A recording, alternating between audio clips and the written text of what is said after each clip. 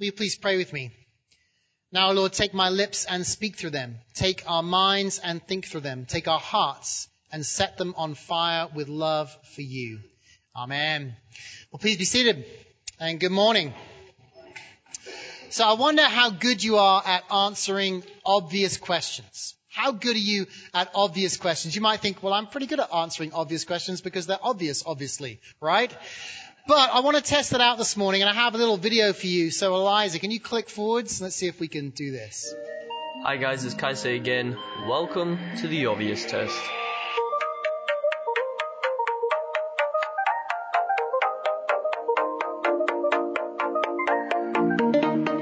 These questions seem difficult, yet the answers are really obvious. So obvious you may have to facepalm multiple times. To make it fun, try and answer these questions in your head before I give you the answers. Good luck.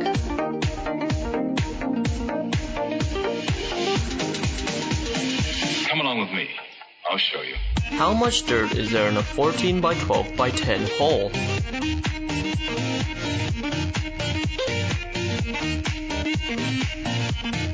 None. If it has dirt inside, then it's not a hole. If you're in a race and you overtake the person in second place, what place are you now in?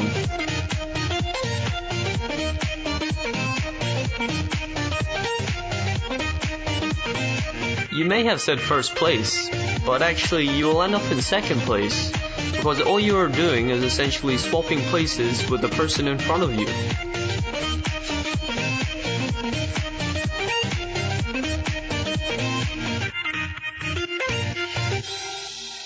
Say silk 5 times.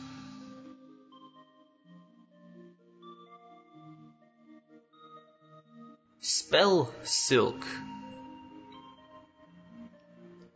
What do cows drink? No, not milk. They drink water, just like any other animal. Before Mount Everest was discovered, what was the highest mountain in the world?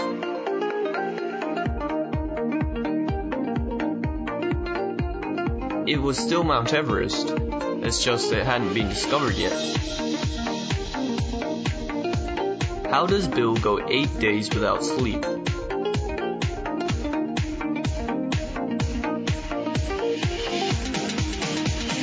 Ready? Go. He simply sleeps during the night.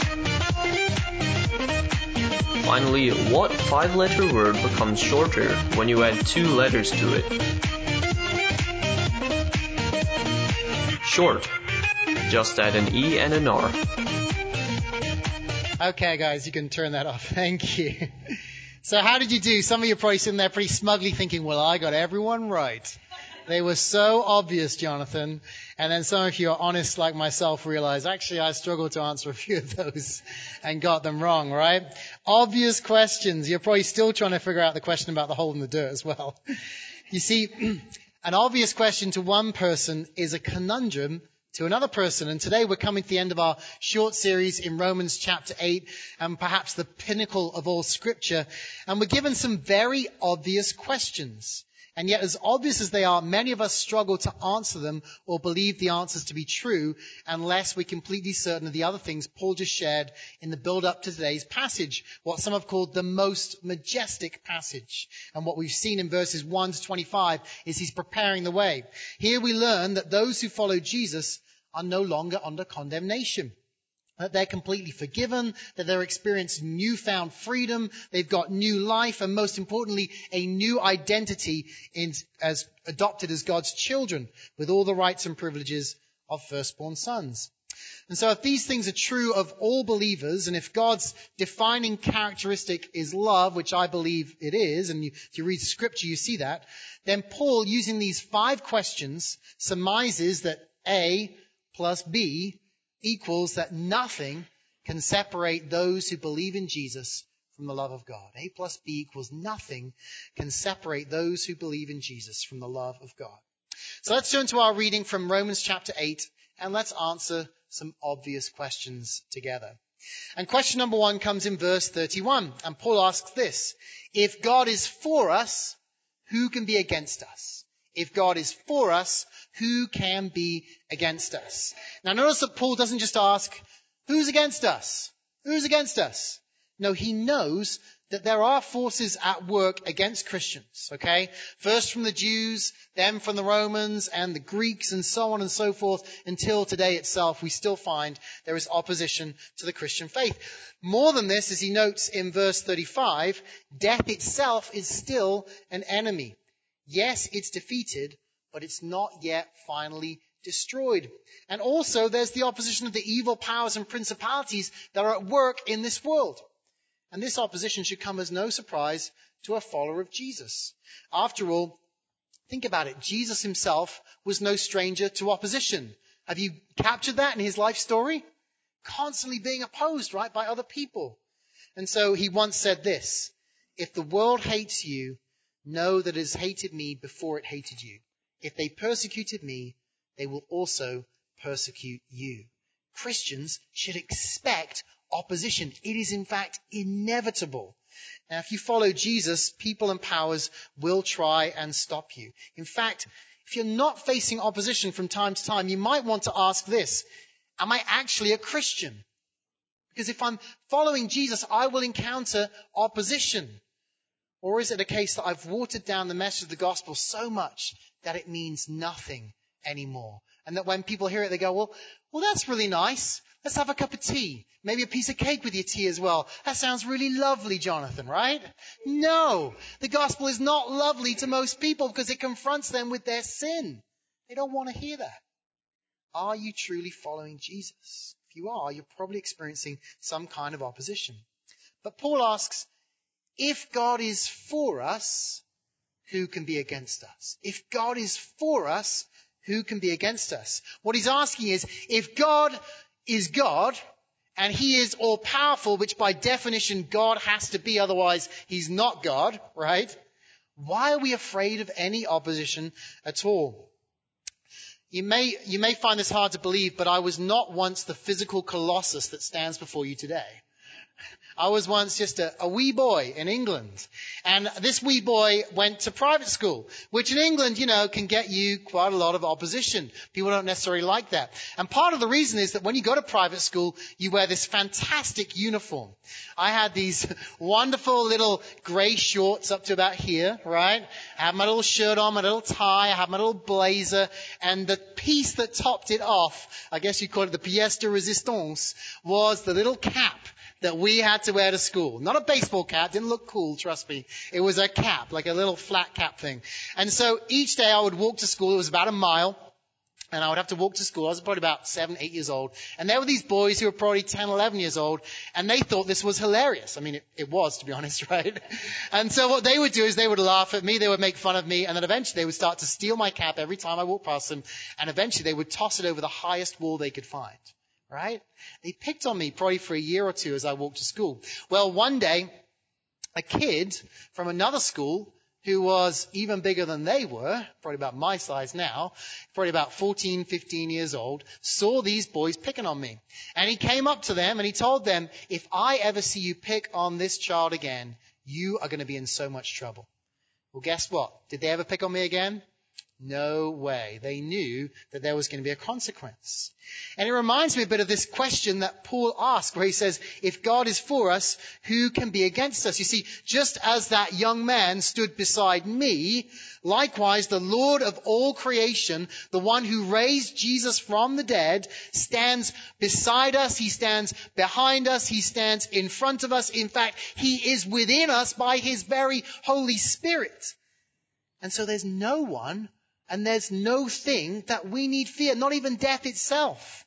As King David puts it in Psalm 27, the Lord is my light and my salvation. Whom shall I fear? The Lord is the stronghold of my life. Whom shall I be afraid? No one. If God is for us, think about it. Who can be against us? Second obvious question, verse 32. He who did not spare his own son, but gave him up for us all, how will he not also with him graciously give us all things? Now what Paul's saying here is that God gave the best he had to give. So why would we doubt that he'd give us all that we need to live as his disciples? In giving his only son, Jesus, to die upon the cross, God proved his very love for us. As John Stott puts it, the cross is the guarantee of the continuing, unfailing generosity of God.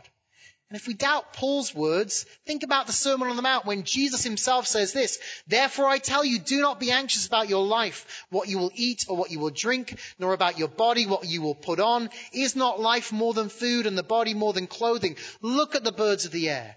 They neither sow nor reap nor gather into barns, and yet your heavenly Father feeds them. Are you not of more value than they?" Now I want you to imagine, just humor me, that on a whim you decide to visit one of Charleston's car dealerships. It's actually a car dealership where they sell high-end sports cars. And while you're there, you decide that you're going to enter a prize drawing. There's a prize drawing going on. Well, later on that day, you get a call saying, in fact, that you've won. And guess what you've won? You've won a brand new red Ferrari. Brand new red Ferrari. Even better, when you go pick it up, they say, "Hey, it's all yours and it's tax-free. Tax-free. Take it home now." However, there is one problem. They refuse to give you the key. Say, "The car's yours, but you can't have the key." Be ridiculous, right?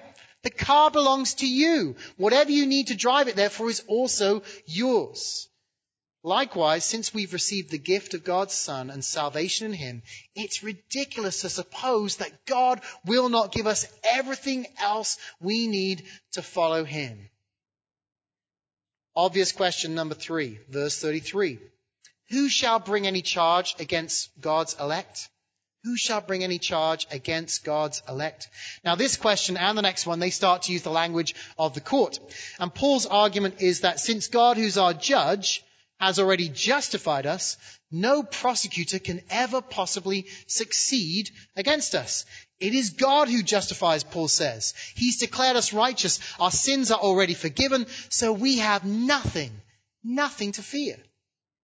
How many of us, though, if we're honest, live our lives full of fear, fearfully, believing that in God's eyes we are still guilty? There's some guilt against us. Perhaps it's because we're accusing ourselves, or perhaps because we hear others accuse us, telling us we're no good. They say things like, "You call yourself a Christian?" Or maybe because the devil's constantly pressing charges against us in our minds, saying, "Did God really say you're righteous? Are you really forgiven? How can you call yourself a Christian when you do insert that sin that you struggle with? You're just a hypocrite." But friends, we have been chosen by God. We've been chosen by him, and we've been justified already. Yes, our primary identity is as saints, not as sinners now. Say, "I am a saint." I don't think you all said it. Let's say, "I am a saint." Yes, you are a saint. That is your primary identity. Yes, you still sin, but you are a saint, one of God's holy ones, chosen by him. That's your identity that you should live out of each and every day. And so when those arrows that the enemy shoots at you, or those darts come from people that you know, they just fall to the ground, because there's this force field around you that just says, "No, I'm a saint. I'm righteous. I'm justified. Those things mean nothing to me, because God loves me."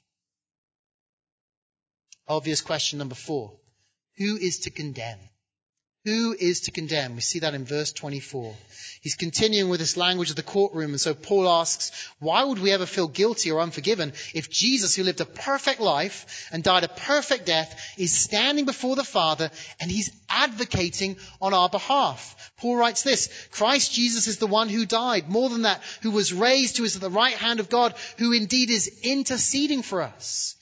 Yes, sometimes our own hearts, they condemn us. And so do our critics and our detractors, as well as our enemies and the evil forces within this world. But their condemnations will all fail. And why is that? Well, it's first of all, because Jesus died for the very sins for which we would otherwise be rightly condemned. He paid the price for them.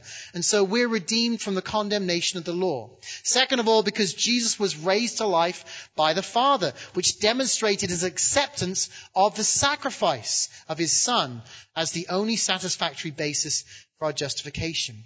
Thirdly, Jesus now sits at the right hand of the Father, exercising his authority to save us and waiting to return and take us to be with him.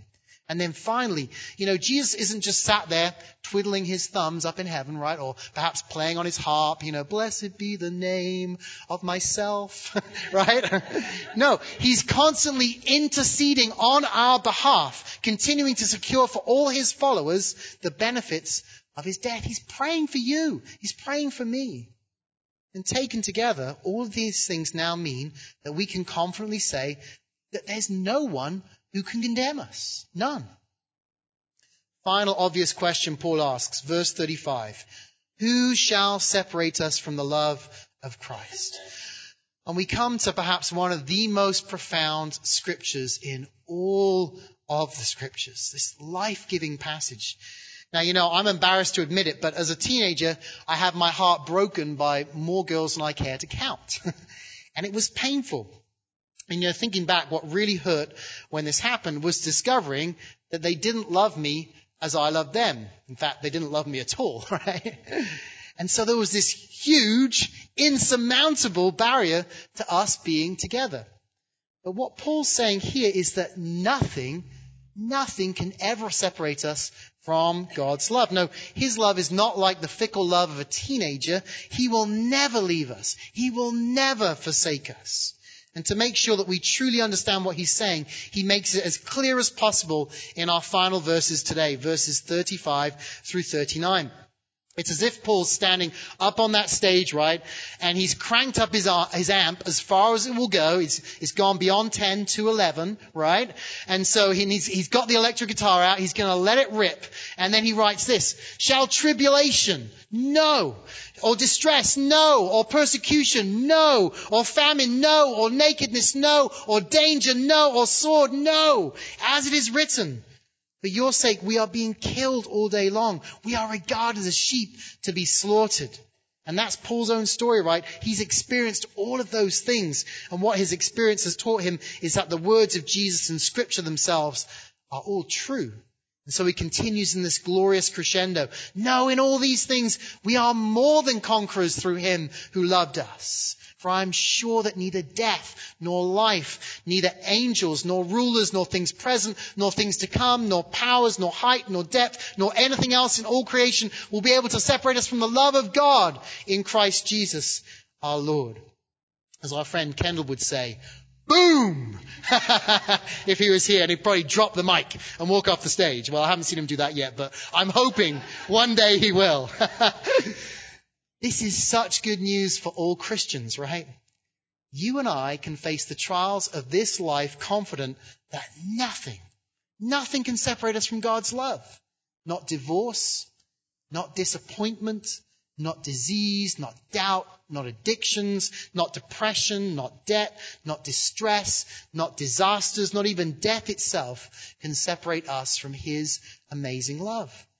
And why is that? Well, nothing can separate us from Christ's love because God loves us simply because he chooses to. Just simply because he chooses to. Not because of anything in us which may change or anything around us which also may change. He loves us because he loves us. Let that sink in for a moment. He loves us because he loves us. It's good news. The closest analogy I can think of is the love of a good parent for their child. If you've ever been a parent, do you remember those first few days when you would put the baby in their crib, probably in a separate room somewhere, and at night, I did this, I expect you did this too, you would open the door, you'd peek in at this sleeping child and just think, how can I love this thing so much? I only just met this baby, right? And yet I would die for this child right here, right now. That is the closest analogy I can think of, and yet even that only scratches the surface of God's perfect love for his children.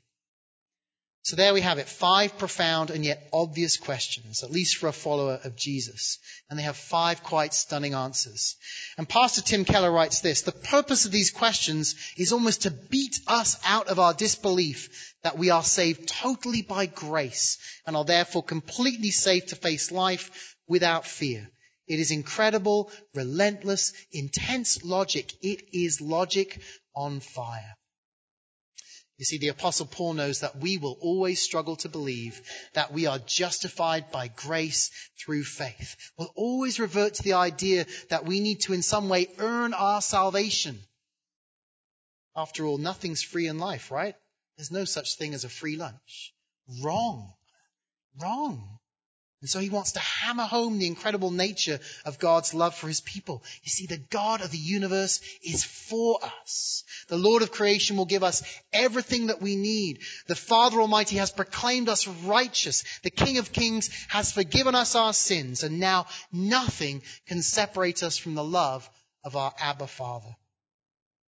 Friends, this week I hope and pray that we'll all remember that as followers of Jesus, we are loved. And that nothing can separate us from the love of God. That we will live out of this identity and not the identity that the world might try and put upon us. But don't just remember it. Now go out and share this message with the broken world that we are a part of. Yes, it's good news for us, but there are so many people who need to hear this message. People who are separated from the love of God because they've never chosen to receive his love. They're living next door to you or across the street, or you work with them. Maybe you sit next to them in school, or you bump into them at the gym or at rec sports or at a local restaurant or school PTA meetings or dinner at the club or at the golf course. When you do, don't be ashamed of the gospel, because it is the power of God for the salvation of all people. It's the one thing we all truly need. People need to know that they are loved. And when you're tempted to believe that you can't do it, remember Paul's words in verse 26. The Spirit helps us in our weakness. And today, if these questions weren't obvious to you, or the answers weren't obvious to you, it's likely that you still need to give your life to Jesus. That you need to repent of your sin, to turn towards him, ask him to forgive you, and choose to follow him from now on forwards. Please take a moment to do that now. And if you do that, let me know. I'd love to know that so we can talk more about what that means. You know, it may not be an easy decision, and having made that decision, the road ahead will not be easy. But remember, if God is for us, who can be against us? Let's pray. Heavenly Father, we thank you so much for your incredible love.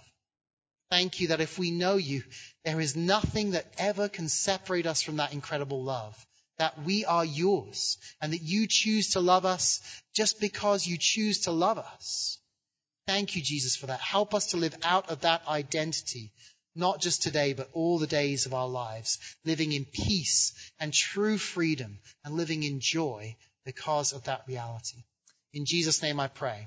Amen.